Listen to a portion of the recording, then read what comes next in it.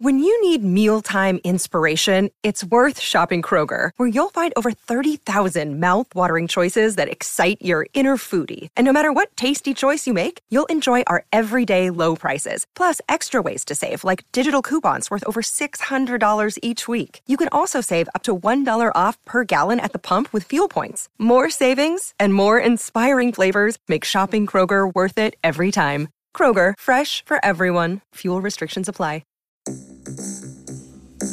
Take me, Garth. Where? I'm low on gas and you need a jacket. I'm gonna be Frank. Okay, can I still be Garth?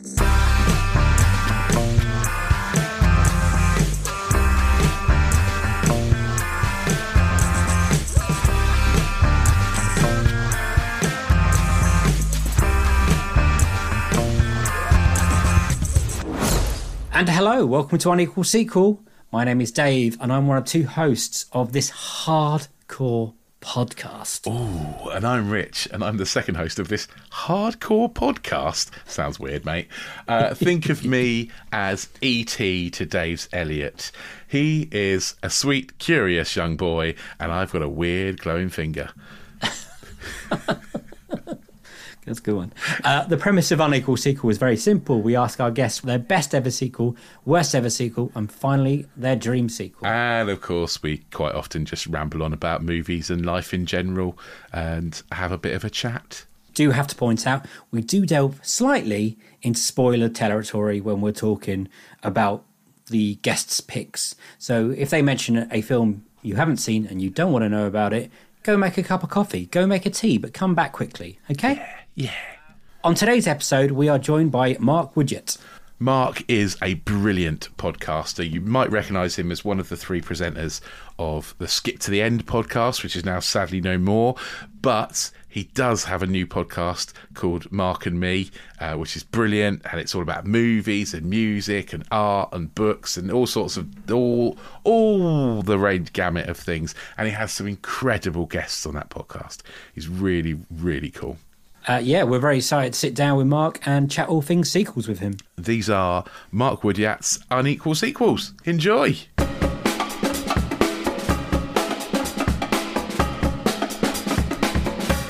First question, mate. Do you remember the first sequel you got excited about?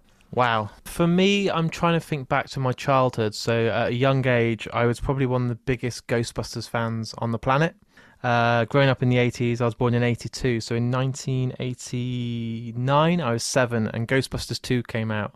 Yeah. And my parents at that point had kind of took like a semi-divorce. They weren't a complete divorce where it was all paper and stamped and done. They had this break period. And each weekend I'd go and stay at my dad's house and he would allow me to spend all weekend just watching Ghostbusters on the TV and would buy me all the Ghostbusters figures that I could ever dream of. Amazing. And then I would go back to my mum's house Monday to Friday and be like, well, Dad bought me Slimer and the Tower and Eto One and all this. And I was like playing them off against each other to keep buying me all these amazing toys. But Dad got me 6 tubs of slime. Okay. And there was nobody on the planet, I think, at that time that just loved everything about Ghostbusters. So when they decided, I think at a weekend, as a unit, as a parents, to come together, they would take me to the cinema as like mum and dad, just because they knew how much it meant to me. It was a dream come true because, hey, my mum and dad are back together for a day, but also I'm going to get to go to the cinema. And at that age, it was like an escapism, wasn't it, from just being at school and all that. It felt like this a massive historic event. It's an event, wasn't it? It was. You go to the cinema and at halfway through the film there would be like an interval with a woman with an ice cream cart that would come down. Yeah, I'm really showing my age now, but people were smoking in the cinema. I remember that. Not me, but honestly I was blown away by the cinema experience from a young age, and just it seems so much bigger, doesn't it, as a kid? Like the cinema felt like a football stadium now. It just seems crazy. And I sat down and Ghostbusters 2 came on and it scared the shit out of me. I'm not going to lie, Vigo as a villain was just one of the most terrifying villains that I had seen. And I don't know why. I think it was his eyes and just the picture and everything else. But it felt like I could go home and if I'm not careful, there might be a picture in the garage that could come alive and attack me. You know, it was that kind of, as a child, your mind goes everywhere. And it just had everything. So I think that was the first one that I really got excited about. As a kid, you don't really understand the aspect of this is a sequel. You just thought it's another excuse to go and see more Ghostbusters on the big screen. Yeah. But I was terrified. I'm not going to lie to you. Sigourney Weaver, she terrified me with her eyes lighting up, and just her and Rick Moranis and stuff. It was scary stuff. But when I went to the cinema, I did have the backpack with me as a kid. And I had the little, trappy that you throw out. And I remember my mum and dad being like, sit down. Will you just sit down? Because I was trying to capture the ghost on the screen in the little trap myself. Yeah. Amazing. But you both must be on board. Like, Ghostbusters 2 is awesome. I love Ghostbusters 2. Like, I'm a couple of years older than you, only a couple. But yeah, so I was similar sort of age when I watched it. And yeah, I think Ghostbusters 2 for me is on a par with Ghostbusters. Yeah. I absolutely love it. I love the walking Statue of Liberty. I love Vigo's face coming out of the picture. It just kind of like just a little bit comes out, and it's just sort of just his head becomes 3D. I love that. And you're right, he is the ultimate scary villain. I think he's a brilliant villain, Vigo. Who was your favourite Ghostbuster at that point? Oh God, it's always Bill Murray. Like Bill Murray Bill can do Murray. anything. Yeah, I absolutely just love him. I think everything about he's my favourite actor. I think of all time when I think about him and Kurt Russell, between the two of them, because you just can't not like Bill Murray. I've never met anyone that goes, "Oh, I can't stand him." He's just, I want him to be my dad. He would probably like that as too. Mark. Yeah, if you're listening, Bill, adopt me and come on my podcast. That's all I ask. It's not too much to ask. So when you say you had the toys, right? Did you have all the toys? And how much were one of those guys that put the slime down the building? I had all them. Then it went hard, didn't it? And dried, and it was really hard to get off. And I remember, like, my mum would go mental, like, Mark, there's so many really big stains on the carpet. I'm like, wow, I've slimed on the carpet again, Mum. But God, later on in life that did change. But at that point, I had lots of slime, I had lots of figures, I had the car, I had the tower.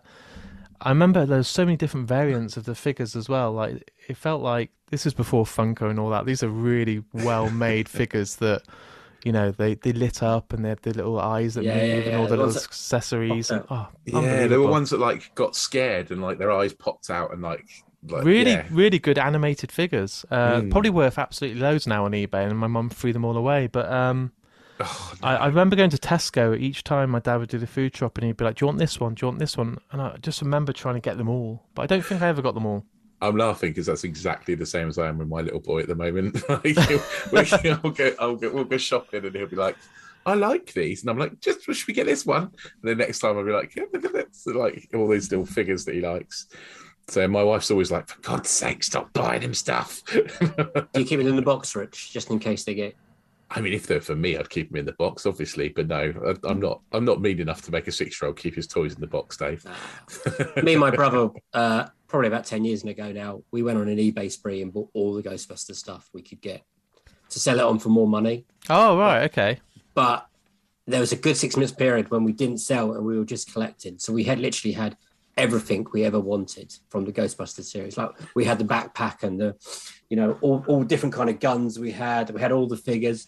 It was a great time. We had about 3 buildings, all the Ecto ones. It was a magical time. And eventually we had to sell them because we remembered we were grown adults and also we were poor. So it did make a bit of money. Fair play. I would have kept them all. I'd have been like, oh God, how can I let this one go? Unless it's going for like 100 quid, I'd be like, oh, that's great profit, but I'd want it. Yeah. I remember what made a lot of money. I remember the buildings went for quite good money, but then also the postage and packaging was quite an event on that kind of thing. Oh God, bubble wrap it, because if one person gets that slight fold on the packaging, you're getting a refund. They're getting angry. Yeah. So Ghostbusters 2, were you at that point in your life think, I'm going to get Ghostbusters every few years? Do you remember the realisation that it would take another till 2006 to get some kind of Ghostbusters and then... Yeah, I don't even count that. Okay. But we won't go there. I don't want to get controversial already. We've only just had a new Ghostbusters film. We've had to wait since 1989. Yeah. I didn't really get the concept at that age. I just wanted to just go to the cinema as much as I can, just to have popcorn and ice cream and see loads of flashing lights and characters and all this. So I don't think I grasped that I could go to the cinema and maybe see the Ghostbusters again, because I'd watch it every Saturday on BBC. I think it was on, was it Live and Kicking or Going Live or something like that, the animated series. Yeah, the real So I Ghostbusters. used to sit and watch that. So I didn't really understand the concept at that point. Oh man! And then slow realization that there's never going to be another one in your. No. Which is Probably not a a blessing. bad thing. Do you know what? It's not a bad thing, because it worked, didn't it? The first two films are great. The whatever reimagining with the female cast was not offensive. It's what it is. It's not for me, but I understand people like it and I respect that. But now we've had this kind of reimagining with like a Stranger Things feel. Did You like know that what? one? I liked it. It was Yeah. good. Me It was too. a nice trip down nostalgia lane. They did it with the right amount of respect and love, and that's obviously because of the director's son. Yeah. But at the same time, the casting was great, the special effects were great, the characters were good, and it was just fun. I just enjoy going to the cinema. It didn't feel completely like a Ghostbusters film. It just felt like a nice 80s film, like sort of Stranger Things and Super 8, that kind of feel. Yeah. Did you cry at all? Nope. Oh, yeah. I know, everyone did, and I didn't. You're a stronger man than me. I think I'm dead inside. I know, I should have. I feel bad for not crying. Everyone's like, you didn't cry. I'm like, no. I didn't cry on this one. I normally cry at everything, but you I cried on did. this one, didn't you, Dave? Oh yeah, I bawled my eyes out. But like with a massive smile on my face while doing it. It wasn't Yeah. like a sad I cry. cried at Spider-Man instead. That's fine. That's fair. What is your best ever sequel? Yeah, I mean, I've tried to do a bit of research on this, and I was looking through and listening to your older podcasts with other guests, and they're like, oh, God, they've got Empire Strikes Back, and they've got Dark Knight, and they've got all the obvious ones that you want to talk about. So I've gone a bit off the radar with my choice, and I'm going for Wayne's World 2. Great shout. Now, the reason I'm going for this is because it just had everything that I loved from the first one. It was just a complete, perfect continuation. And I think this is because they were filmed within sort of 12 months of each other. So where we get sequels now that we've talked about can be 5 or 6 years, or even like Anchorman, like 20 years later and all this. Yeah. It kept the feel, it kept the magic, it kept the cast, it kept the kind of vibe that you got. So it just feels like the perfect, as soon as the first one finishes, just let it flow into the second one. It's got that exact feeling. And I researched and watched it again this week, and as soon as it starts, I just felt like I sound like a granddad, but they don't make films like this anymore. In the 90s, there was this era of incredible films that didn't need massive CGI, not huge budgets, that just relied on good casting, good films, and just good characters. And Yeah, a great premise. A great yeah, character. there's a surge of them as well. So in the 90s, you had Bill and Ted, which is just great. You had Coneheads, Singles, Mallrats, Ace Ventura, Empire Records. That is such a great series of films, and that's in about, I think, over a 4-year period. And I just remember going to Blockbuster Video, and as much as I love Netflix and streaming, I used to love going and just looking at all the spines and the covers and getting to choose one for the weekend. And Wayne's World 2, I remember renting it and then kind of not worrying about the fine if I didn't return it in time, because I watched it again and again. And it is just pure genius. I know it came all from a Saturday Night Live sketch, didn't it? And it does feel like that. It just feels like 10 different scenes back to back that could easily just be sketches that are kind of transferred to screen as a film, but it just works perfectly. And I think Mike Myers is just an absolute genius, and the fact that he did that and Austin Powers over like the last sort of about an 8-year period is just unbelievable. Yeah, that's a good hit rate, that one. Oh God, it's amazing. But I hope a lot of people that are listening right now love Wayne's World, because it's one of those films where if I meet you and I'm like, do you like Wayne's World? And they're like, no, I don't like it. I'm like, I don't want to waste any more time with you. Like, we're not going to get on. Yeah, I get it. I was so happy when you picked this, because I've not watched it for so long, and just like you said, about 30 seconds into starting watching it, I was like, oh, I love this movie. It's amazing. I love It's a it warm so hug. much. I love it. Yeah. It is, yeah, it's great. Before I watched it, I just watched Nobody, the Bob Odenkirk movie. Yeah. And halfway through this, he pops up. He's one of the he's one of the nerds, does. isn't he? Yeah. How good is that? I was like, hang on a minute. But everything's in this. You've got Aerosmith, who just at that point, even if you're not a massive fan of their music, watching this, they're the coolest band on the planet. The way they walk in, it's like, we're not worthy. They just ooze coolness. The way that they are on stage with their presence, the way they film it with the crowd. I miss good bands being in films, you know, and it was a lot in the 90s. With singles, you had stuff like Alice in Chains and Pearl Jam and all these great bands that used to feature. And I miss this, you know, good kind of cameos. And I think Aerosmith play it so well. You've got Chris Farley, who as Milton is unbelievable. I mean, his Gasp's got best mate, and the whole place of like, I've got nowhere else to go. I just felt sorry for him, but the film references in this is so good. They're so quotable, aren't they? Yeah. Ridiculous. Kim Basinger, I mean, sorry, Honey Hornet. Wow. I mean, wow. I'm trying to. I was 11 at this age. It came out in 1993, and at that point, I was only just starting to notice girls. I was kind of like, I still like football. I still like, you know, skateboarding and stuff. But girls were just more than just teasing someone in the playground. And looking at her in this, I was kind of, you know, when she's trying to seduce Garth and she's in that little white dress, I was like, I think I felt movement in my pants for the first ever time. It was like me and Cameron Diaz in The Mask. Oh, the red dress. The red dress. I'm like, what is this? Andrew Barrymore is the receptionist. Yeah. And Tia Carrara, isn't that her name? God. Cassandra, yeah. I mean, one of my first probably teenage crushes. You know, she's an absolute babe. I'm just thinking of Garth standing there going, swing, swing. The whole conversation at the bar is so good. And how many times did you used to do that when you were watching? I would go, swing. And it's got so many quotable lines, but it's got that kind of Naked Gun feel as well, which is so stupid at times. And it's like that slapstick comedy. And there's this couple of scenes that stood out. So there's the concert where right at the start, the band are playing and you see Garth light the guy's hair and all this. But as they're finished crowd surfing, in the background, you see this other people coming over the crowd. Then you see a goat being passed over. Then there's a fridge. And I'm like, this is so Naked Gun. Like, it's exactly the sort of stuff that you expect. But those sort of silly humours that are so over the top. The fact that they've got, I think, 3 different endings to this film, where you've got the Thelma and Louise, you've got them dying in the desert, and then, like everyone, the happy ending, which everyone wants, is the perfect way. But it is just absolutely stupid, but it's a film that I must have watched 20 times. I'm watching it again this week, ready for this episode. I still sat there lolling. Honestly, I sat there laughing out loud to myself, and it just, I felt, I know these lines. I know all about the story about the brown M&Ms. I know all about, oh my God, good. The scene that I was laughing at today, right, is when they go and do the documentation to try and get the permit to grant them to play, and there's the guy with the funny eye. Yeah. And they're like, how serious are you? And he's like, I give my right eye. And instantly I'm like, I know what he's going to say, but it's funny. And he's like, I just need to cross the T's and dot the I's. And it's so stupid.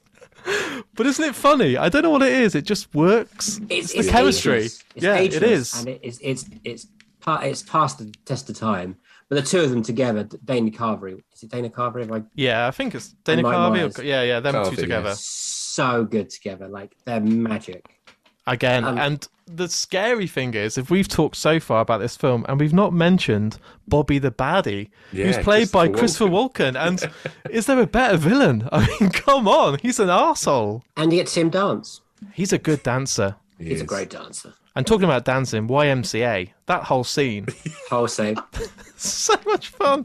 What a great film. I know it's obviously not the obvious sequel, and there's so many other ones in there, but it's brilliant. It's such a fun film. Yeah. It's so hard to make a comedy sequel. We've talked about this so often. Like, there are so many comedy sequels that just fall flat because it's so hard to do the same jokes again and them still be funny. And I think you're absolutely nailed why this is still good is because it's the same ethos as the first one, but not the same jokes over again. Yeah. You know, it's a continuation. It's a carrying on of it could almost be a kind of 4-hour long movie if you put the two together. So it doesn't feel like it's the same old, it's not Coming to America, where it's literally just a retelling of the same jokes, but not as good. And you know, it's new stuff, but just in the same characters you love, peppered with nice new characters as well. Exactly. Dale is so good as the roadie.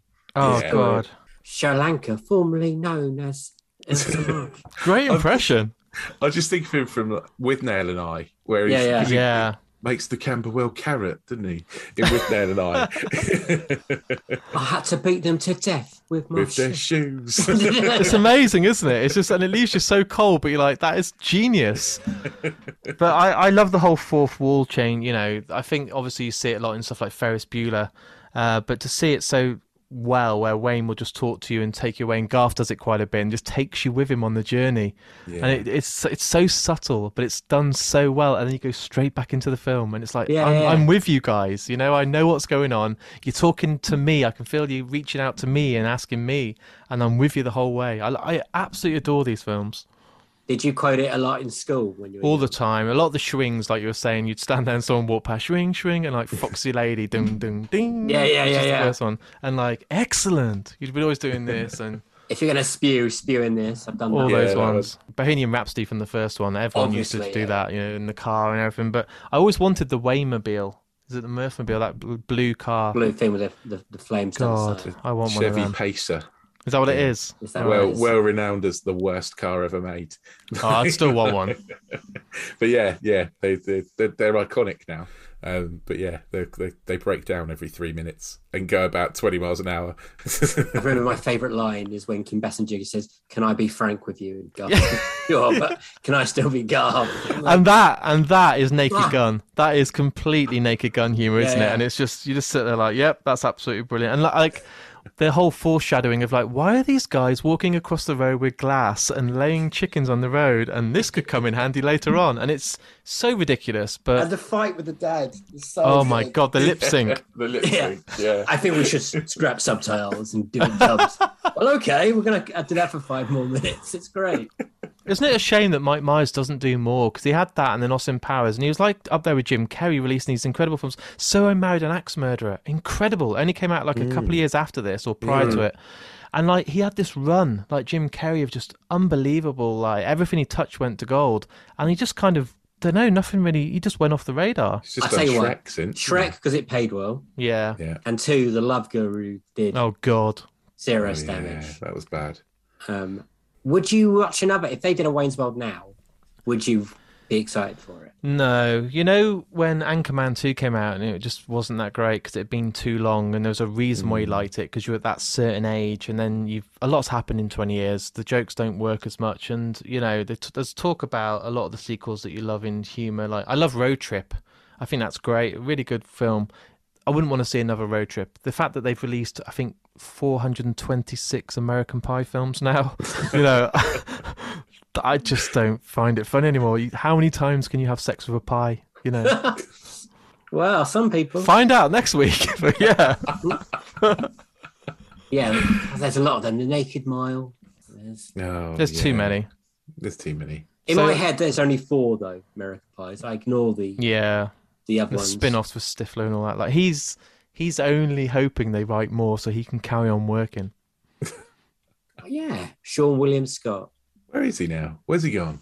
I'm trying to think. Probably begging for American Pie 91, the reunion again. Is he still doing the voices in Ice Age? Maybe. Oh, maybe. Of come on, guys. He's got a good distinctive voice, but He was in the Lethal Weapon show when Riggs got sacked, and then they hired him not to be Riggs, to be another wild card rookie, and then it got cancelled for us after a season. So that happened. Oh, okay. I never watched it, so I don't know. I just know it for a fact. I'll Google it after today's recording. I'll find out Yeah. he's working in Wimpy or something. Yeah. So when you were young and this came out, did you go and see it straight away? Had you watched Wayne's World previously? Did you know what you were going into? I don't think I saw it at the cinema because I wasn't, like I said, I wasn't that old, and it might have been one of those ones. I don't know. I can't remember. I was 11, so maybe I did, but I just remember the cover in Blockbuster. I just remember my parents would let me borrow it, and you know what, like as a kid, you just watch it again and again and again, VHSs, yeah. and you just until they're worn out. And I remember them buying it me from Woolworths, so I owned it because it just ended up being like £2.50 a night at Blockbuster, and it's easy just to buy it for a tenner. We get that a lot on this show. That Yeah. the parents are just like, fine, I'll buy it for you. Yeah. Just stop making me go back. And I was obsessed. I could quote all the way through it. Not now, but the first two, back to back. Like you said, it'd be great if you just kind of copy and paste them and splice them together so they just flow. That'd be amazing. I think I had 1 and 2 on the same VHS. Nice. So you could sort of do that, but it had like trailers in between. Oh, So it was a weird. It wouldn't surprise me if they did that. Yeah.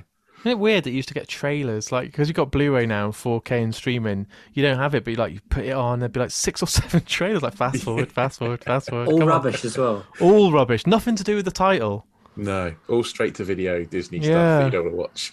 Yeah. I do miss that experience of going into Blockbuster Yeah. and just roaming, and you could get free for like £7 and you're like, okay, I definitely know I want this one. I Yeah. need 2 more to get the deal. And then in your head, you're going to get that certain film, and then you find out it's not there. And they're like, oh, well, we can put you on a list if you want, and we'll ring you when it's in. And you kind of wait around by the till, like, maybe the guy might just drop it back while I'm in here. Like, Have you maybe. checked, Have you checked the drop-in basket? Have you checked? The guys on minimum wage, like, will you just go home, please? So, like, I'm not going to start opening all these boxes just for you to find, Honey, I Shrunk the Kids too. And I'm like, come on, please. Yeah. I think I was more excited to get my Blockbuster card than when I got my driving license. Yeah. I think it was an equally big day. My parents like, it's time you had your own video card because it's time. I'm like, It was unbelievable, wasn't it? I remember when Blockbusters came. I used to come live in a place called Bishop Stortford. And for years we didn't have a cinema. I used to travel to Harlow, so to go to the cinema was a big deal. And then the video store was called Apollo. And then the Blockbuster came, and Apollo had to shut because Blockbuster was so popular. Because obviously they sell crisps and dip as well at the same point. That's it. That's what all they're really there for. The sad reality is. We used to have a video van that used to come around. So you get like mobile libraries. It was like a mobile Blockbuster. A bloke would drive around in a van, and you'd be able to rent videos off him, and then he'd come and pick them up off you the next week. Oh wow! Yeah, So it'd be like the ice cream man. Yeah, you get it. Yeah, you got it like a whole week. It'd be like the ice cream man. He'd come down the street and all the kids would run out to get their videos. What was the tune? What was the tune that it Yeah. played? Oh no, he didn't have a tune. Was it the 20th Century Fox logo? It's like the video man's here. Me and my brother running out. And you had to get there first. Yeah, and then your dad goes and sees him a bit later on for a bit of blue. Like, yeah. I remember my dad coming back once with Robin Hood, Prince of Thieves at its peak. And he's like, we've got it. It was what a night. Well, that was it. They I came thought you were out. going to say it was a porno version. But... Yeah. No, but I do remember once renting. What's the Ray Winston Ben Kingsley film? Sexy Beast. Right, we wanted Freddy Got Fingered, okay, the Tom Green film. Wow. And we got back, and it was Sexy Beast, and we weren't old enough for Sexy Beast. I was waiting for you to say something like, "I wanted Freddy Got Fingered, but we got Felicity Got Fingered on Blu-ray." I'm like, okay. We weren't allowed to watch that. Yeah. This is before Blu-ray. Yeah, that's good. Yeah. VHS, I think. Actually, Yeah. no, it was definitely tape. But it was a big Yeah. day. And we're like, oh, I've never heard cunt say so much in my life. But then we rented Freddy Got Fingered, and that was just awful. Yeah. Terrible. That is a bad film. But anyway, Wayne's World. Oh yeah, was that what we were talking about? So that's my choice, and I hope some people at home are going, yeah, I'm going to go and watch that again now. Because actually, weirdly, I think it's the 30th anniversary. They've just come out on Blu-ray this week, 1 and 2. Shut up. Yeah, I couldn't believe it. I was like, what? HMV, new chart. And I was like, wow. Well, yeah, I got to thank you because it's not one I would have thought of. But No. watching it today, I had so much fun. Just like, it's absolute riot. The training sequence when they're training, yeah, that makes me laugh. And they're just... I didn't know who Jim Morrison was when I was young. I didn't know who he was. No. Or the when naked Indian. Still never know. Still don't know. Or Sammy David Jr. at that point. Yeah. Now I know all these people in the deserts. But just the references. There are parts of this when you think, oh, that's also Austin Powers. He did Yeah. lift. He lifted heavily from this. And the whole graduate ending, you know, that's amazing. Stopping the wedding on the bus. Just perfect. Absolutely perfect. I love it going out and going into the wrong church and then coming out and seeing the complete the same church opposite on the So side good. of the road. The Charlton Heston switch. That's incredible. Can we get a better actor? Surely we can get a better actor. And then he starts crying. I'm like, that's so good. But then while they're at the church scene, obviously, originally you had Simon and Garfunkel. You got the Lemonheads playing. Mrs. Robinson. And I was like, Yeah. that's a great tune. Did you have you looked on IMDb? Have you researched Wayne's World 2 at all? I did research something about, what did I see today? Was it Nirvana turned it they down? asked Nirvana to be in it, and they watched the first one, then turned it down. And they wanted Rob Lowe to literally play the bad guy, but a different character from his first character. And he's like, that won't work. Nah, I'm glad we got Christopher instead. Christopher Walken was great. Stuff like that. I would have liked to have seen another one. Maybe not now. They did it on SNL a few years ago. They did it or at a movie show or something, and it was quite nice. Like, yeah, I don't need a film now. It'd just ruin everything. But I could have done one. I could have done one in maybe 99. Yeah. That would be nice. But isn't it great that it leaves you wanting more? That's what's good. That's why you need to get it right when you go out. It's got to be at the right point. Otherwise, you come back and you keep releasing crap just for money and sell out, and it's not worth it. Plus, they'd both be like in IT support, right? And they'd be like, Wayne and Garth. They'd just be sat in the basement like the IT crowd. Like, you think their show got cancelled then? You what? Sorry? Yeah, their TV show. Yeah, well, they'd be doing a podcast now, I reckon, instead. Or it'd be like a TikTok thing. Yeah, they should definitely do a podcast then instead of just. Wayne's World podcast. Well, leave it with me. I'll get them both to come on Mark and Me, and then we'll do a special. Like, audio version of Wayne's World. You heard it here first, folks. Yes, definitely on markandme.com. That is markandme.com. Available on Spotify, Amazon, Apple, Podomatic. What has been your most disappointing sequel? So I'm gonna again. I think you may have talked about this film, but it's because it's so disappointing. I just want to bring more misery to the table again. So it's got to be Batman and Robin. Yeah, brilliant.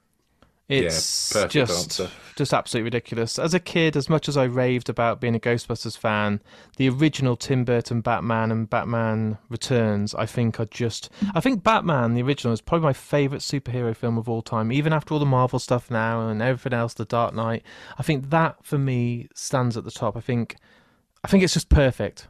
I really think the casting's great. It's dark. It's done really well. The Joker's fantastic. All the acting performances.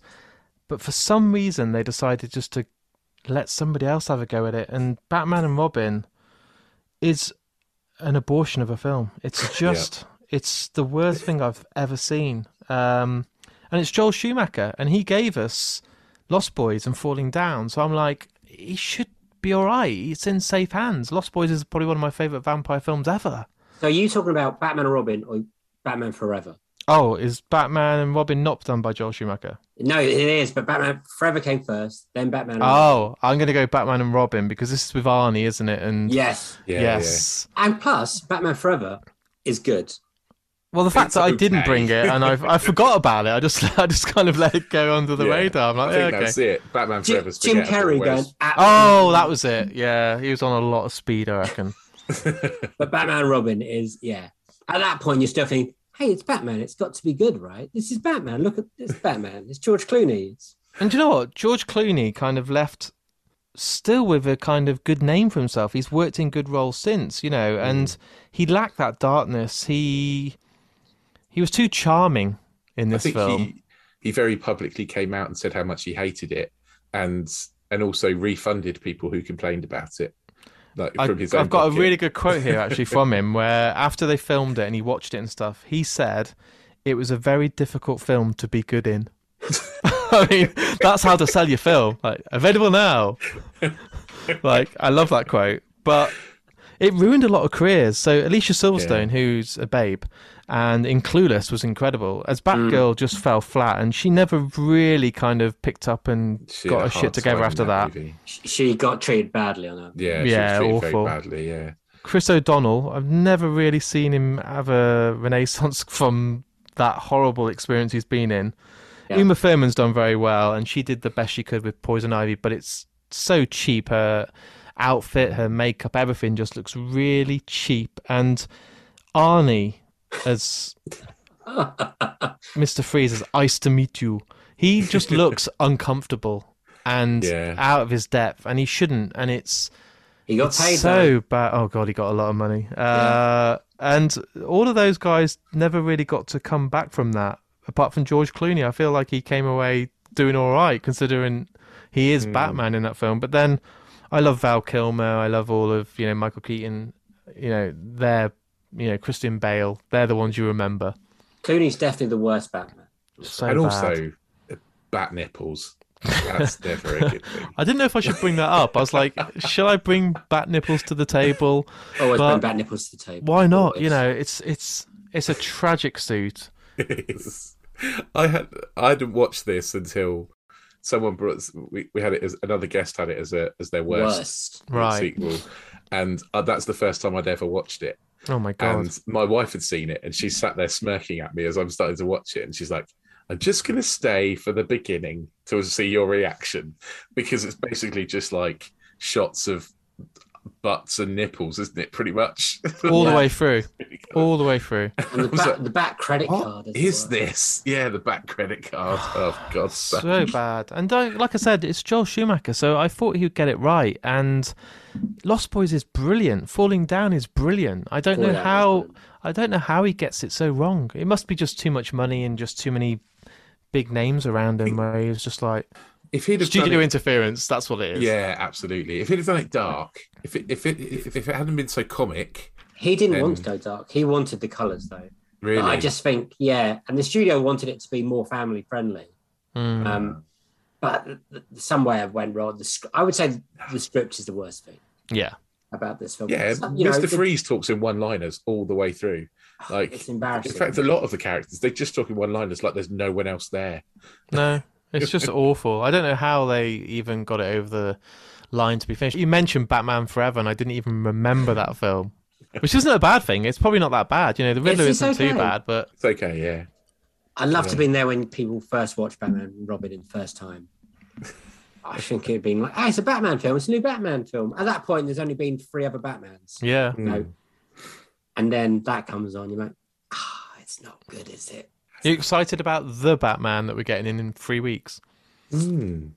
Yes. Yes. I'm hopeful, but then this could be quoted, this podcast, where we're all excited and like, ha ha, you were talking about how you can be let down by a Batman, and then suddenly Robert Pattinson comes along. But I'm quietly confident. I think it's going to be good. Matt Reeves is a good director. Yeah, it's going to be good. Yeah, but then Joel Schumacher was a good director. Yeah, exactly. Clooney was a good actor, and we were like, there might be bat nipples. There might be bat nipples. Could be. It might be too dark. I think it might be too long. It's almost 3 hours, and sometimes you don't need that. Long. I'm worried about as long as it's not Alien versus Predator 2 dark, where you literally feel like you're watching a black screen for 90 minutes. Yeah. That's not good. So you're the person that watched that film. I always wanted to know who it was. Again, I watched it for this it's podcast. Rich. Wow, nice. I saw it on the cinema. Wow. Yeah. I remember seeing that one. And I thought, that's better than the first one. Jesus. That's how bad the first one is. Well, can we not talk about that film anymore? Because it just feels like they're getting airtime, and I don't want him to really get that anymore. Let's talk about another bad film. Mark, what's your worst ever sequel? So I'm going with. I don't think you guys have talked about this. I'm going to go with Indiana Jones 4. Is it The Kingdom of Crystal Skull? Mm-hmm. Yeah. Have you guys talked about this? No, we haven't. Skated We've around sort of it. mentioned it a couple of times and then refused to acknowledge its existence. Essentially, this could have gone down as my disappointing sequel choice as well, because for me, very few films get a perfect trilogy. If you look at Back to the Future, I think they're brilliant. I think they're all absolutely perfect films. You can't really count Star Wars now because there's so many more. There's 9 films. But the fact is, The Matrix fell to pieces after the first one. But The Godfather, people always say the third one isn't great. Indiana Jones, the first 3, for all of the 80s and the 90s, stood its test of time. Raiders in 81, Temple in 84, and then Last Crusade in 89. What a stretch over 8 years. 3 perfect films, 3 perfect, great stories with great performances, with amazing use of practical effects. Timeless films, up there with the Goonies for special effects and stuff, and just perfect. And then you get this announcement like you did with Star Wars Episode 1, there's gonna be another film, and you're thinking, wow, it must be good, because why would you ever tarnish that perfect trilogy that so many films have never been able to achieve? And they just dropped the biggest turd sandwich on us all It was probably one of the worst films I've ever seen, not just worst sequels. It had no plot. The fact it's done by Lucas and Spielberg, who've given us Star Wars and my favourite film of all time, Jaws, the way that they come together and just get everything so wrong. And I thought, I'm going to go in and just hope it's an all right film. And the fact that they've got Harrison Ford must be pretty good. He's not always there for the paycheck. He's not, Nicolas Cage. There must be a reason. Let's not hear about Nicolas Cage now. He's on the up again. He's on the up again. And the Kingdom of Crystal Skull, I went in going, well, let's just give it a chance. And by the first 15 minutes, I wanted out. The fact that we get that opening scene where we see him surviving a nuclear explosion in a fridge. Yeah, Rich hates I'm like, oh my God. I'm like, what is this? But okay, they might have just got the start of the film wrong, and it could just be all right. And then we get probably one of the most obnoxious characters ever, Shia LaBeouf. I just want to punch him. Hate him. I hate his face. I hate his acting ability. I hate the way he is. I hate the way he started releasing videos of himself just doing weird meme stuff and locking himself in buildings for hours. I think he went a bit mental. But he's got issues. Maybe watch the film back. I don't know. But then I saw that Kate Blanchett was involved, and I thought, do you know what? She's a great actress. Like, she would definitely not sign up for this, and she's the villain, so it's going to be good. One of the worst accents I've ever seen in my life and heard. She looked like she was reading off the card. She didn't want to be there. Well, Harrison Ford, I think he was in it for about 20 minutes. Didn't want to be there. Looked like he was just bored. And then you get the scenes of the ants that are carrying people. Yeah. You get the monkey montage where they're all jumping through the tree. So awful. And then, I mean, we won't spend too long on this section because you can see I'm getting a bit annoyed already. There's this ending where they all come together and you're like, can you pull out of the bag now? Like, come on, it's Spielberg, it's George Lucas. They're going to get something right. And they arrive at this temple and you're like, oh, I'm starting to feel a bit nostalgic now. It might be good. And as they get in, there's 15 aliens. And I'm like, is this Close Encounters? Like, what is this? This doesn't feel the same film. And I don't know what happened. I was ready to walk out, and they all come together and the room starts spinning. The skull looks like it was made the night before when you haven't done your homework and you're asking your mum to help you with a bottle of pop that's, empty the pop and let's mould it into a skull. The whole film. And it all just, there's no character development. The CGI looks awful. There's a CGI chipmunk. It's the worst film. Yeah, I wish I had. Was that the Gophers? Yeah, Gophers, whatever they are. As soon as the Gopher popped up, I was like, we're in trouble here, lads. We are. It was bad. Yeah. Never, ever. It's never gone back to go, was it just a bad day? Like, is it actually all right? Like, could I watch it now and it's pretty good? I'd say, have you rewatched it since that first rewatch? Have you given it a second try? Never, and I never will. Wow. I watched it in the cinema because I love Indiana Jones so much, and I was so excited. And I remember coming out of the cinema and just being depressed, really, just being so upset and sad. But I did watch it again for this podcast, and so did Mark. Sorry, I didn't feel so bad. Did you fall asleep? I don't think it's a good film, but I didn't have the over. I think because I knew this time I knew it was going to be bad going into it, and so I didn't have that overriding disappointment and sadness. Whereas, yeah, but I agree with everything you've said. Everything you've said, they're all bad. You didn't mention Ray Winston, who I also think is pretty terrible.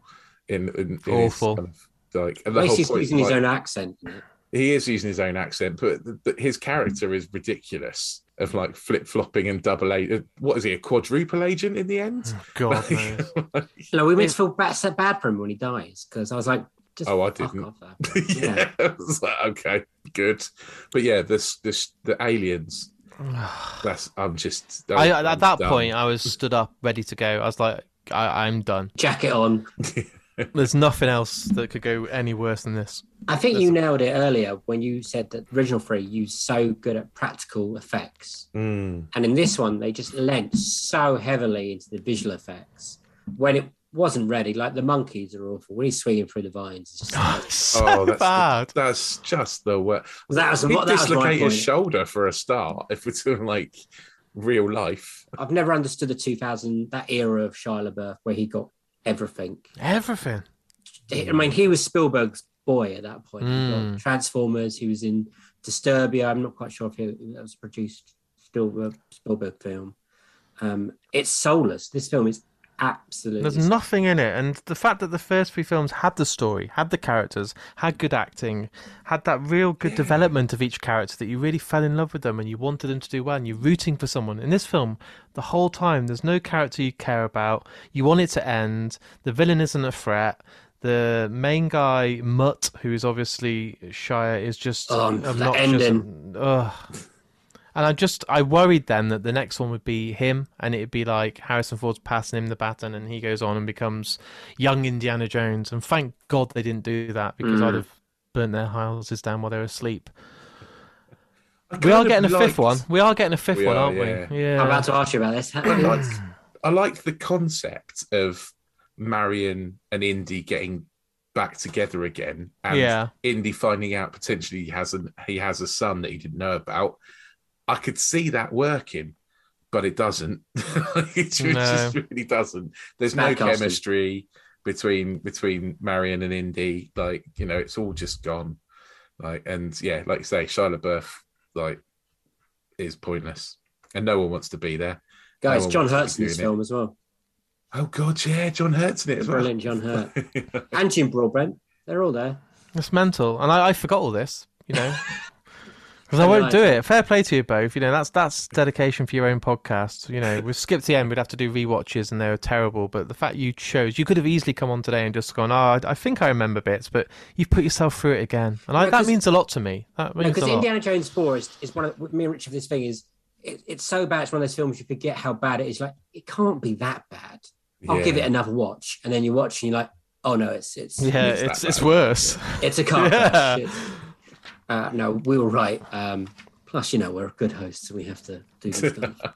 Yeah, you're very dedicated to your cause. So yeah, the fifth one. Excited? Not really. The only hope I have got is that Mads Mikkelsen's involved. And that makes me excited because I just love everything that he's done. You know, Mads Mikkelsen is a god. Just watch another round and see his range of acting, and then you go and watch The Hunt, where he's unbelievable. And he's just, as Hannibal, he's Hannibal for me now.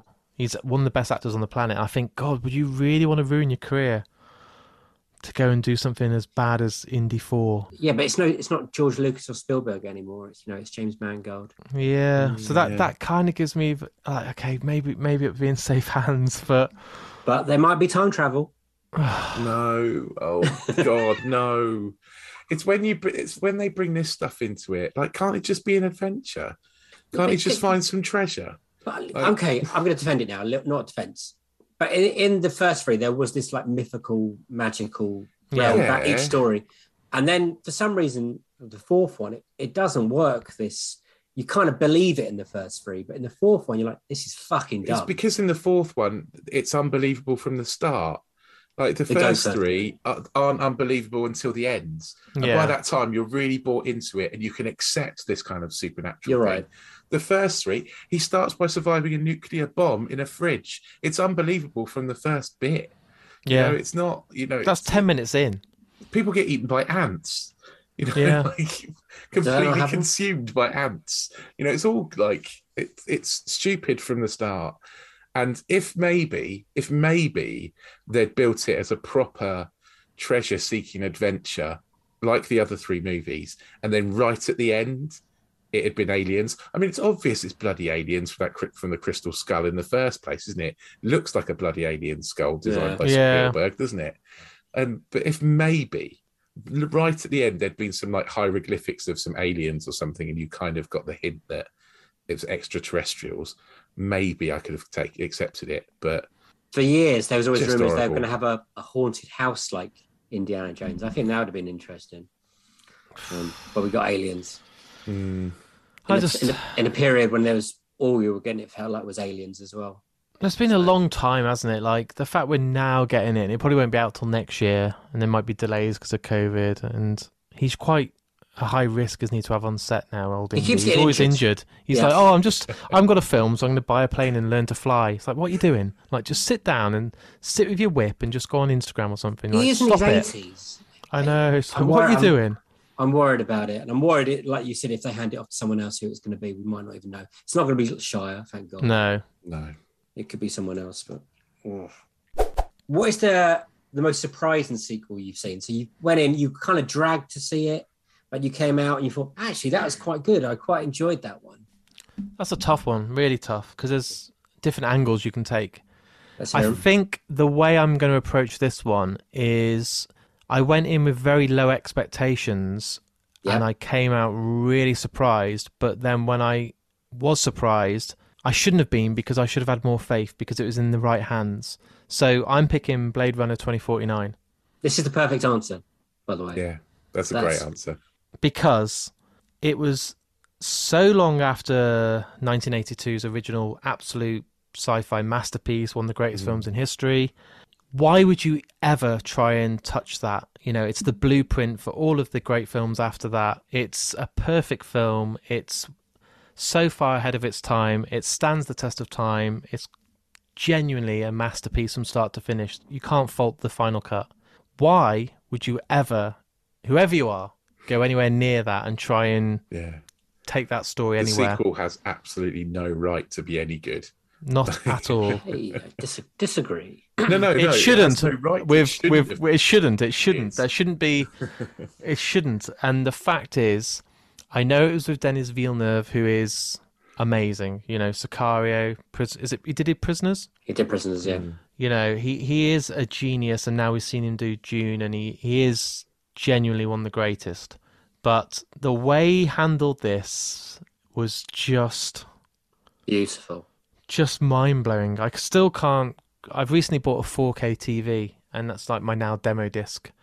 I was never bought into it. I'm not buying all my films again on 4K. I did it from DVD, from video, then Blu-ray. But do you know what? Blade Runner 2049 is my demo disc. It is visually an absolute masterpiece. Ryan Gosling is astonishing. Batista is astonishing. The way he makes the city and the buildings and the vehicles and everything look...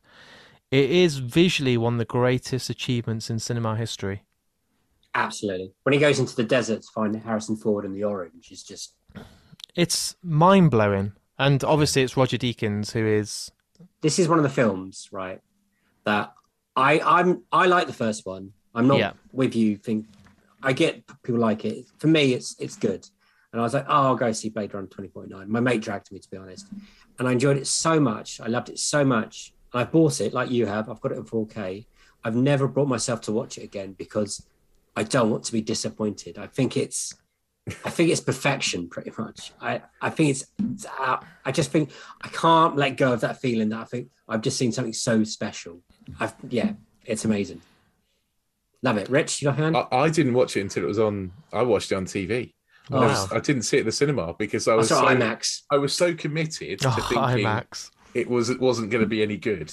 Like I thought, you can't have a sequel to Blade Runner. It's been too long. It's going to be bad. I'm not going to see it. And then by the time I'd realised that it was good, it was too late. You've got to hope that there'll be like a anniversary screening, or just buy a biggest telly you can with your money and get the 4K. Because is it Hans Zimmer that does the score? I think it was. Yeah, I think so. Yeah, should be. Whatever. Whoever did it did a great job. And I just remember the room's kind of shaking and the subwoofer when he's in that kind of water vehicle, you know, or whatever ship it is, you know, and everything about it. Like, Ryan Gosling just oozes coolness, doesn't he, in that jacket? He's a beautiful human being. He doesn't say much. It's a bit like Drive. He doesn't do much, but what he does is more than enough. It's perfect. Yeah. And you can tell that Harrison Ford, unlike how we've just spent 10 minutes talking about how he didn't, cared for this role. Yeah. He turned up and gave everything because he knew that there's a legacy here that he has to kind of give justice to and give it the treatment and time it deserves. And my God, like, I'm just talking about it now and I'm getting goosebumps. I just want to go and watch it again. It's an experience, you know. I just remember that day in the cinema. And, you know, in the cinema, sometimes you can just check your phone because of Twitter or WhatsApp or whatever, or you go for a wee and you're like, okay, it's fine. This whole film, which is over 2 hours, I was glued to the screen. I couldn't breathe at times. I was like, oh my God. It's art. That's it. It's art and it's an experience, and to see it on the IMAX is something that everyone should do before they die. You know, it's beautiful, and I love the fact that he's gone on and done Dune. You know, he's done that unbelievably. That's another incredible disc to watch, and visuals, and the fact we're getting the second part. I wasn't a huge fan of Arrival. I think I need to watch it again. I just watched it once. I was like, it's all right, but I need to see it again. Arrival. Again, it's good. A good sound design in Arrival. But he's a genius. Like, he deserves every award ever, and he's only young. You know, he's probably got another 30 years in him of making masterpieces. I think we're blessed having him around at the moment. Him in an era of him and Nolan making those kind of films by themselves. You know, they're given the trust, and not many people. It's the world building as well, isn't it? It is. You can see that with Dune, like just the ability to craft a universe out of nothing, essentially. And I know with Blade Runner, you kind of had that universe already, but he makes it bigger. You know, because you don't ever go out into the desert, and you don't go any of this. There's other things in the first movie, do you? You kind of just, you know, it's in that dark, gritty city, whereas Denis Villeneuve takes you kind of out into a bigger kind of world, and kind of takes you into that world, and you totally believe it. I remember those kind of iconic neon pink and yellow lights that are in the city that he's created, and it really looks outstanding, doesn't it? It's really the visuals of the darkness of the town, but then there's amazing neon lights that light up the city, like those billboards you get at kind of Piccadilly in London, like, but in their scale. It's amazing. That's how you test your TV out. Can you believe this didn't do well box office wise? Well, neither did the original in 1982. That came out the same day as John Carpenter's The Thing. What a day! You know what I mean? Whoa. And both of them bombed. You know, both of them just didn't do very well. And it's like, it's then later they become cult films, and people really start to get it. We don't deserve nice things. We don't, but we're getting Fast and Furious 26, so it's, you know. We are getting a TV series sequel to this now, though. I saw that news announced the other day, and I was quite intrigued. And Amazon, I think, are doing it, and they'll put some money into it. 2099. Ridley Scott is on to produce. Okay. We'll see. I mean, the standards are now ridiculously high. Yeah. Especially with how good TV is nowadays. Yeah. I think they'll get it right, but then you look at stuff like Watchmen that's done well, but then you saw stuff like Westworld, and I was like, I don't know what's going on anymore. I'm a bit confused. And it's on series 3, and I'm like, oh, I like the film. I don't really know what the hell's going on anymore. So I'll hope it does well and just pray that it's good. Mark, what is your dream sequel? Well, again, I sat there with a pen and paper and really thought about this. Like, if I had the keys to the kingdom and could make any film in the world, I would love to do a sequel to Leon. I think at the end of that film, the way Matilda's there, she's still young, Natalie Portman, I thought, brilliant. There's a story there to be told about how she goes on and still has people after her from the death of Leon. And then I realised that someone else had brought it to the table. And I was like, I am furious, because I put loads of thought into it and thought how it could go. And then I thought, well, actually, if I really think about it and give it the real time it deserves, there's a sequel out there that is crying out to be made. And you know, if you've ever met me or know any of my work from Skip to the End or Mark and Me, the fact it's called Mark and Me. Mac and Me Too. You know, it's the film that you didn't realise you needed in your life until it's out. Let's start from the beginning. When did you first see this? Were you in 88? Were you one of the people who saw it in the cinema? Nope. There was only 2 people that saw it in the cinema, I think. And that was the wife of the director and one of the kids. It was one of the biggest flops ever. People said it was an E.T. ripoff, but I think it's the film that E.T. tried to be. Did you guys... And I'm flipping the question to you guys. Have you guys seen Mac and Me until I announced I was coming on here and who's going to do this? Nope. No. I'm aware of what the alien looked like. So when I'd seen the alien on your podcast graphics, I've seen the alien's face, Mac's face. I've like, I got a vague memory of that from, you know, way back in the histories of time. I have a vague memory of what that alien looked like, but no, I hadn't seen the film.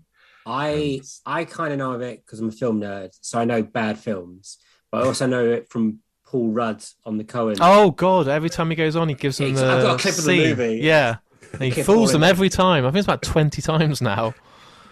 But no, I've never watched it, and it's extremely hard to get. We had to watch a copy on YouTube, which wasn't full screen, Mark. It was, I would say, quarter of the screen. Yeah. Wow. Yeah, it was quite hard to watch. I mean, it was quite hard to watch in lots of ways. Yes. But this particular copy was quite hard to watch.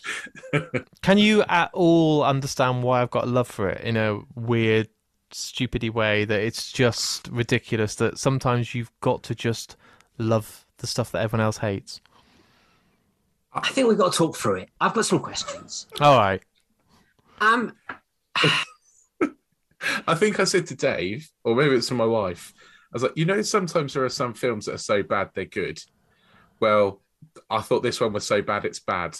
Like it's gone past good. This podcast was going so well. I was enjoying myself, and now we end with me crying. So, do you own it? Are you one of the guys? I've got the DVD, which you can get available at all sort of Amazon for like $8.99. But Scream Factory have released a deluxe Blu-ray, but it's Region A locked, so I can't watch it. But I was looking for it, 34 quid or something, the German version. Bargain.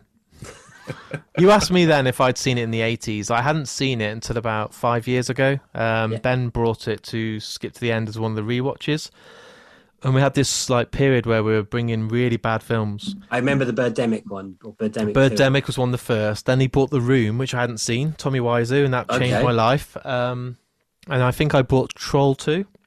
Yeah, and then we had like no trolls in Troll 2. Battles. What's the John Travolta one that's in space? Battlefield. Yeah, and we were trying to all outdo each other as showgirls and the worst, and then suddenly Ben was, or one of us was like Mac and me, and I was like, okay, let's give it a go. And I remember me, Ben, and Adam, I think, sat there and watched it before the recording, and I was just in tears of laughter. Like, how are they plugging McDonald's so obviously? So much Coca-Cola, yeah. And it's like, talk about iRobot being bad for product placement. This is the worst I've ever seen, and like, I don't get this whole film, and I was just lost, but I was also obsessed and like infatuated with this, like. This is the worst thing I've ever seen. I think I came away from watching it going, I really want some Skittles. Yeah, and a can of Coke and a Big Mac. Turns out a can of Coke brings dead aliens back to life. Who knew? Well, we'll come to that in a minute. I had to make sure that it was real, that I didn't just dream what I watched, so I kind of just started it again. So I was like, did I just watch what I thought I watched? Yeah. I did. So and it does leave it open for a sequel. So you are... It does. He drives off in that pink Cadillac. They're accepted. When you say he drives off, well, his dad. Yeah, his dad drives off. The Mac family. They drive off, and they've been accepted to America, and they're not outsiders anymore, outcasts. They're welcome. Quite sweet when you think about it. It's got a big significance in today's world. We should be more like that and accepting of every alien that comes to the planet. Wanting Coca-Cola. And the way they drive off in this pink Cadillac, a bubblegum blows up and you see it and it says, "We'll be back." And you're like, wow. Like, that's okay, confidence. so that is confidence. And, fair play. Like, they know what's coming, and it never came. And I'm here today to make it come. So, what are your plans? Well, I'm glad you asked. How much do you need? Because Rich... I don't know. I don't think the first film made much money. Well, the first film looked like it was made for about 48p. So, the director's called Stuart Raphael, and I had him on Mark and Me because I had to, if I'm happy, why not?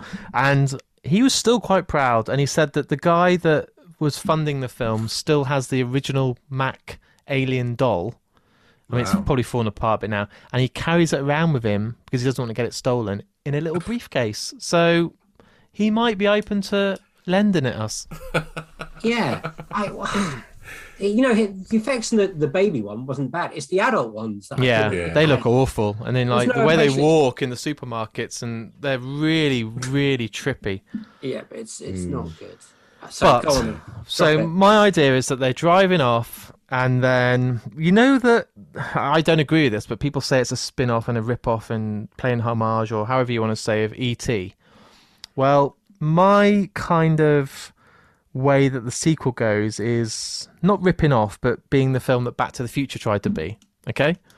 So Mac and me come along. Now, what happens here is Mac needs to go back in time to save his family that we see that are back on the planet, and we see them all kind of shriveling up and dying on the planet, don't we? We see this in the film with the first one. We see that they're really suffering on this desert. You see it. Oh my God. So Mac needs to build a time machine because now he realizes that at any point, if these aliens get poorly or start to suffer, you just need a good fresh can of Coca-Cola. All they need to do now is get a big supply of Coca-Cola, take it back to their home planet, give them the Coca-Cola in time to avoid what we saw happening of everyone getting wiped out. So Mac can save the day. Now, the way he does this is he becomes... are you ready for this? I've put some thought into this. Marty McFly. Marty McFly, okay? There's no copy there to any other film that's been out previously. It's Marty McFly, okay? Okay. He finds himself an older friend who's a bit of a scientist called Dr. Emmett Hash Brown. Oh, Jesus Christ. Okay.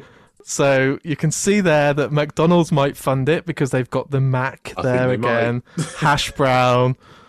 And they decide to make this DeLorean car out of the Cadillac, the pink one that we saw. Yeah. And they go back in time to save all of the aliens on the planet with the biggest supply of Coca-Cola. But that would just be a bit of a boring film. They get stopped on the way to McDonald's to get this Coca-Cola. Is there a dance sequence? There's always a dance sequence, always. And there's a villain. Now, in a film that we've seen before, we've seen Biff Tannen. Okay. But this is someone dressed up as the Hamburglar, and he's called Beef Tannen. Okay? Again, McDonald's fund this. He's looking just like the Hamburglar. And he tries to stop Marty McFly and Dr. Emmett Hash Brown from getting the world's supply of Coca-Cola from McDonald's. So there's a big battle. Now, I don't want to tell much more because what would happen is I can imagine like Christopher Nolan listening to this and thinking, right, I'm going to do this. Yeah.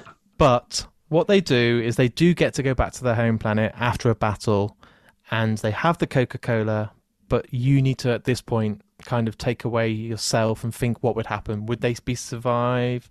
Would they come into more danger? What could happen? Could more time travel happen? Could they get it wrong and go to the future? There's so many ways this story can go. But the tagline on the poster, so you've got, you know, I'm going to give you the title in a minute. So it says, they need to catch up in time. That's cool, isn't it? Yes, Mark, it's cool. That's very good. And do you know what the film's called? Mac, cheese and fries. No. Nope. Are you ready? Yeah, go on. Mac to the Future. Oh, of course. Of course. Thank you. It is. I'm like, you couldn't call it Mac and Me Too because that's got different connotations these days. Do you know what I mean? Yeah. And I'm already hearing, great. you know, on the trailer, I'm hearing Return of the Mac. Mark Morrison, Return of the Mac. And then It writes he's like, itself. do you know what I mean? So you've had people come on in and give you intelligent ideas, and you know, this is the new benchmark. Good luck to anyone who's on next week. They won't be able This to is top cracking. that. Mac to the Future. Cracking. Mac to the Future. I think we might need a bit more money, Rich, because Yeah, it's expensive make, this one. But then, you know, we could just fudge it. We could just like, you know, they could just get sucked up in a big Hoover again or something. Coca-Cola would be on board, so that's an endorsement. That's true. We could get some McDonald's will money. give you loads of money. do you think McDonald's owns the rights to it? And apparently, they did not directly fund the movie, but they did pay a couple of $100,000 for McDonald's to be featured in it, and also 5% of the profits were supposed to go to the Ronald McDonald House Foundation, but it didn't make any. Oh no! I know that the main kid in the film really did have, is it spina bifida? And I think they gave some money, probably like £6 in a Do you know, Happy again, Meal to the that's charity. not bad. They had their main character was a character with disability. It's quite progressive in a lot of ways. Yeah. Apart from he's then in the Thrown off a cliff, shot to death by the police. That's an alternative version. Please don't tell me that's the real version you saw. That's the one we saw. Yeah, I think that's the European version. Oh right, okay. I don't know what I watched, Mark. Wow. Well, that only happens on a European alternative cut. So he's going along in the car park and he gets shot. Yeah. That doesn't happen. It's a bit weird, that scene, and then suddenly there's a massive explosion. Yeah, that doesn't happen. So that you've been tricked. This is why you might have not loved it. The real version is happy. They all go to the supermarket, get out alive, and then get accepted, and then go to a church, and they're all singing, and they've got dresses on and outfits. Shut up. So they don't even have the explosion? No, there's no explosion. Really? I'm being serious. That's the big set piece. I know. No, that's what it's all building towards. That Nope. Wow. I think we've watched a better version, to be honest. You've seen a good version. A lot of people say that's sometimes the better one. There's a lot of argument, like Lord of the Rings. Do you watch the director's cut, like Peter Jackson intended? A lot of people say, did you watch the YouTube cut of Mac and Me or the Screen Factory Region 1 Blu-ray? Would you bring Eric back and his family for the sequel? Yeah, I think you should only do it with the original cast. They'll be a bit older now.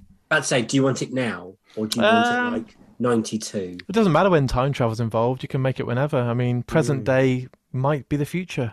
And have the aliens learn to talk by this point? No. Because I think that would be the next step, wouldn't it? Instead of just whistling and doing this. I don't think they possibly could talk, could they? Their mouths are kind of like... Ooh. They're like very tight bumholes. Yeah. It's a bit weird, isn't it? It's a bit weird. They put them in clothes. Who thought those designs for those aliens? Who thought, I'll tell you what'll look funny, if we melt a sex doll.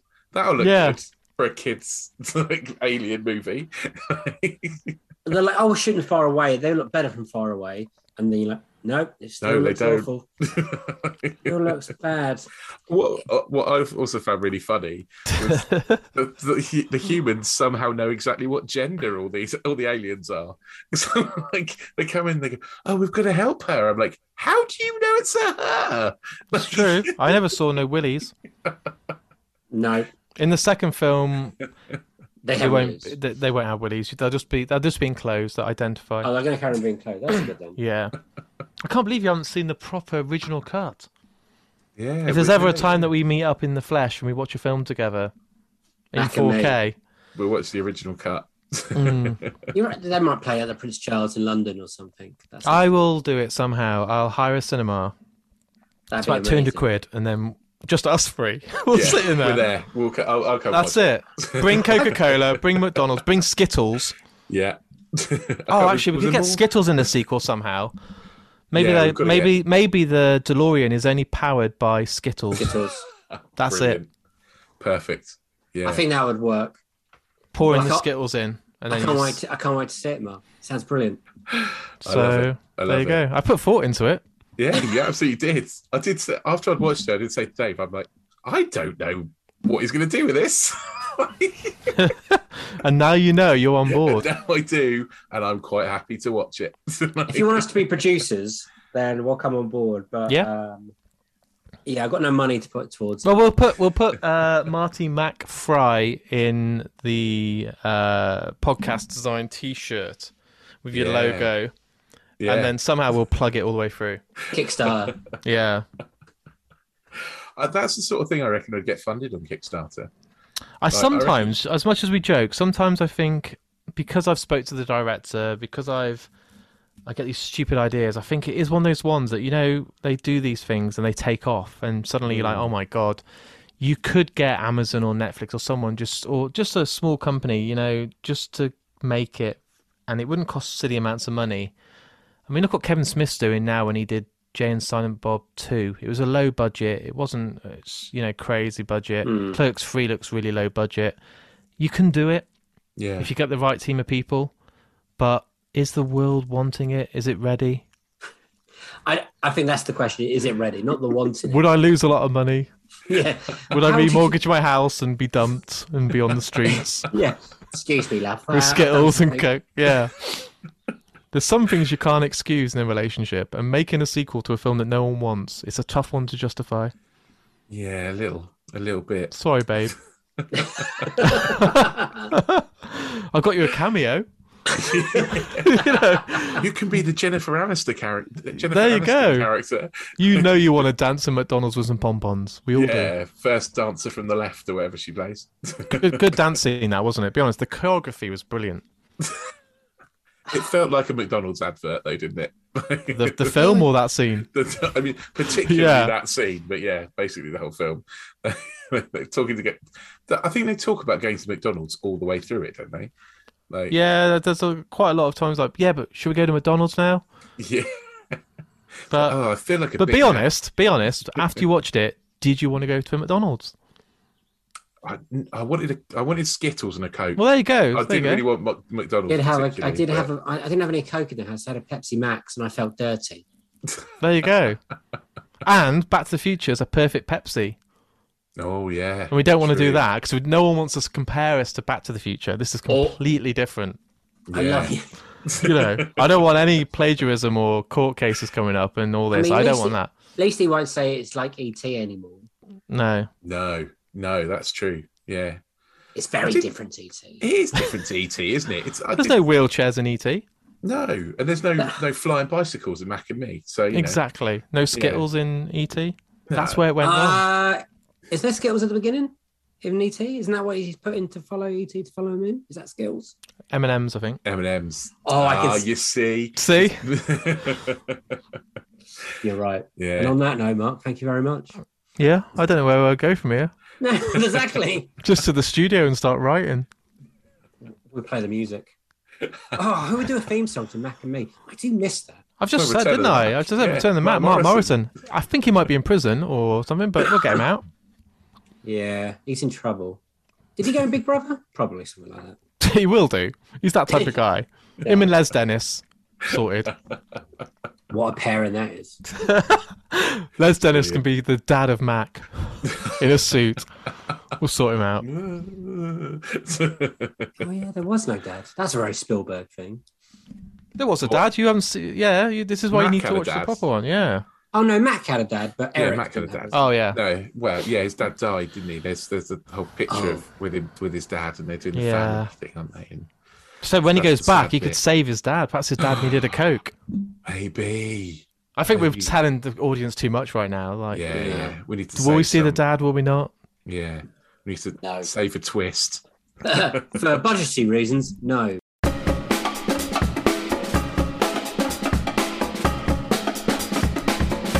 And those were Mark Woodyatt's Unequal Sequels. What a lovely man, Dave. Absolute pleasure to talk to him, wasn't it? Really was. I'm a big fan of Mark. I love his podcasting. Love to skip to the end. I love it once in a while. It comes back when there's special occasions when we need it the most. His Mark and Me podcast is so good. Like the guests he gets are so good. And he just keeps knocking them out the park. And when you don't think you can get anyone better, he keeps getting people better. He's about to get to episode 200, which is an incredible achievement for someone who's literally running the show by himself. So well done, Mark. You're brilliant, mate. And his picks were great. I mean, I can't argue with any of them. Well, maybe. So Wayne's World 2 for best sequel. I think I'm amazed we've not had it yet. It's so good, and I really enjoyed it. It's a good comedy sequel. It's a rarity. It is a rarity. Yeah, it's a good comedy sequel. Took me all the way back to the 90s, and to that kind of time in my life. Loved watching it. Yeah, it's definitely nice to revisit that film. Absolutely. And a bit of an oddball choice. I'm sure it's not his best sequel, but like you said, it's one that's probably not going to come up much, and it does need to have a light shined on it. So the great pick. Worst pick is Crystal Skull. I think that could be everyone's worst sequel, right? Does seem to be going that way. It is it's a pick, a popular pick. It's an unloved sequel, that is for sure. It's it's one that people often think of, even if they don't pick it as their worst. They do kind of mention it as a dishonourable mention kind of thing. So it's a film that just nothing works. No, nothing lands. They get everything wrong from start to end, and it's got this And weird monkeys and the weird ants, and it's just strange. Just a strange. And it doesn't get any better. Every time I'm like, can't be as bad as you think it's going to be. And it is. And then it is.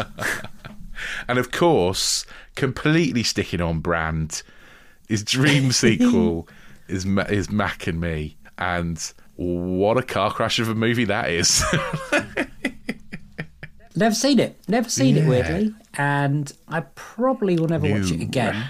But his dream sequel, his vision and his script for it did make me definitely. laugh. Yeah, absolutely. And it sounds better than what I actually just happened to watch. Yeah. I think it's. I mean, Mac and Me is roundly thought to be one of the worst movies of all time, right? It comes bottom in lots of things. But it gets mentioned a lot. Yeah, so a sequel to that will be very interesting, if nothing else. Yes, and I loved talking to the man. It was brilliant. It was very passionate. Loves his films. Loves podcasting. Like I said earlier, Skip to the End was amazing, hugely popular, and it's so special when he comes back. And his podcast is great, and it deserves to have, a lot more people listening to it. So if you haven't listened to Mark and Me, get to it because you won't regret it. And, his Patreon stuff's great, and he's a wonderful, wonderful man and very helpful to us. Gave us loads of good advice, didn't he? He did. He was we spoke for about an hour afterwards.